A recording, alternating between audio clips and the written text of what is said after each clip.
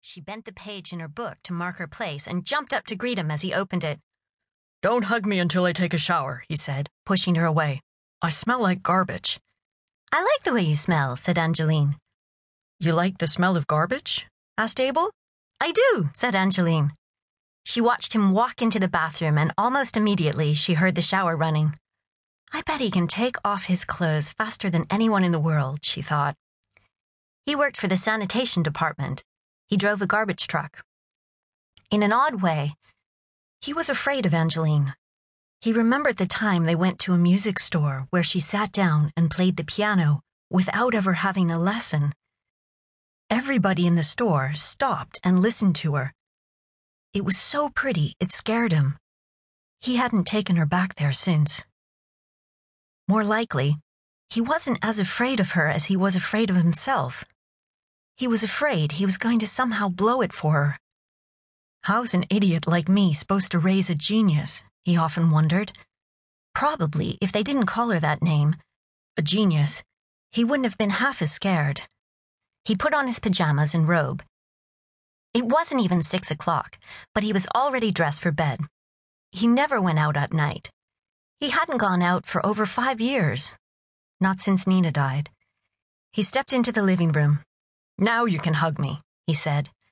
Angeline hugged and kissed her father. "I liked the way you smelled better before," she told him.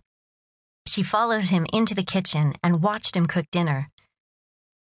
"Tomorrow, will you take me to the garbage truck with you?" she asked. He sighed.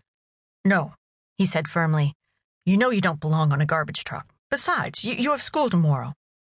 "I hate school," said Angeline. Why does she always want to ride on that filthy truck? Abel wondered. Abel hated the garbage truck. The only reason he still worked at that stinking job was for Angeline, so that he could make enough money to send her to college someday. Someday buy her a piano. Buy her nice clothes because someday she was going to be a famous scientist, or a concert pianist, or president of the United States. Someday, Angeline, he thought. "Well then, how about on a holiday when school's closed?" she asked. "Then can I ride in the garbage truck?" "Someday, Angeline," he said. 2. A goat with 2 heads. Angeline was put in the 6th grade.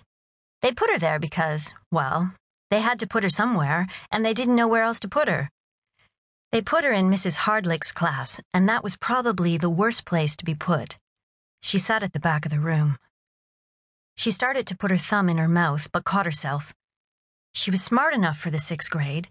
She was the smartest person in the class, but she still did dumb things like suck her thumb. She knew Mrs. Hardlick hated it when she sucked her thumb. 6th graders are not supposed to suck their thumbs. She also cried too much for the 6th grade. "Who was Christopher Columbus?" Mrs. Hardlick asked the class. Angeline was the only one who raised her hand. Mrs. Hardlick looked annoyed. "Somebody else this time," she said and glared at Angeline. "It's always the same people." Angeline lowered her hand. It wasn't her fault she was the only one.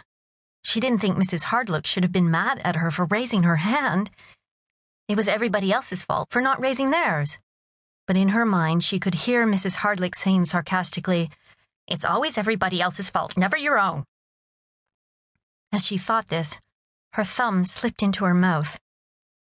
Mrs. Hardlick told the class about Columbus. She said that Columbus discovered America. Angeline knew that was wrong. How could Columbus have discovered America when there were already lots of people there when he arrived? She knew that America was actually discovered by the first snail to crawl out of the water and onto land.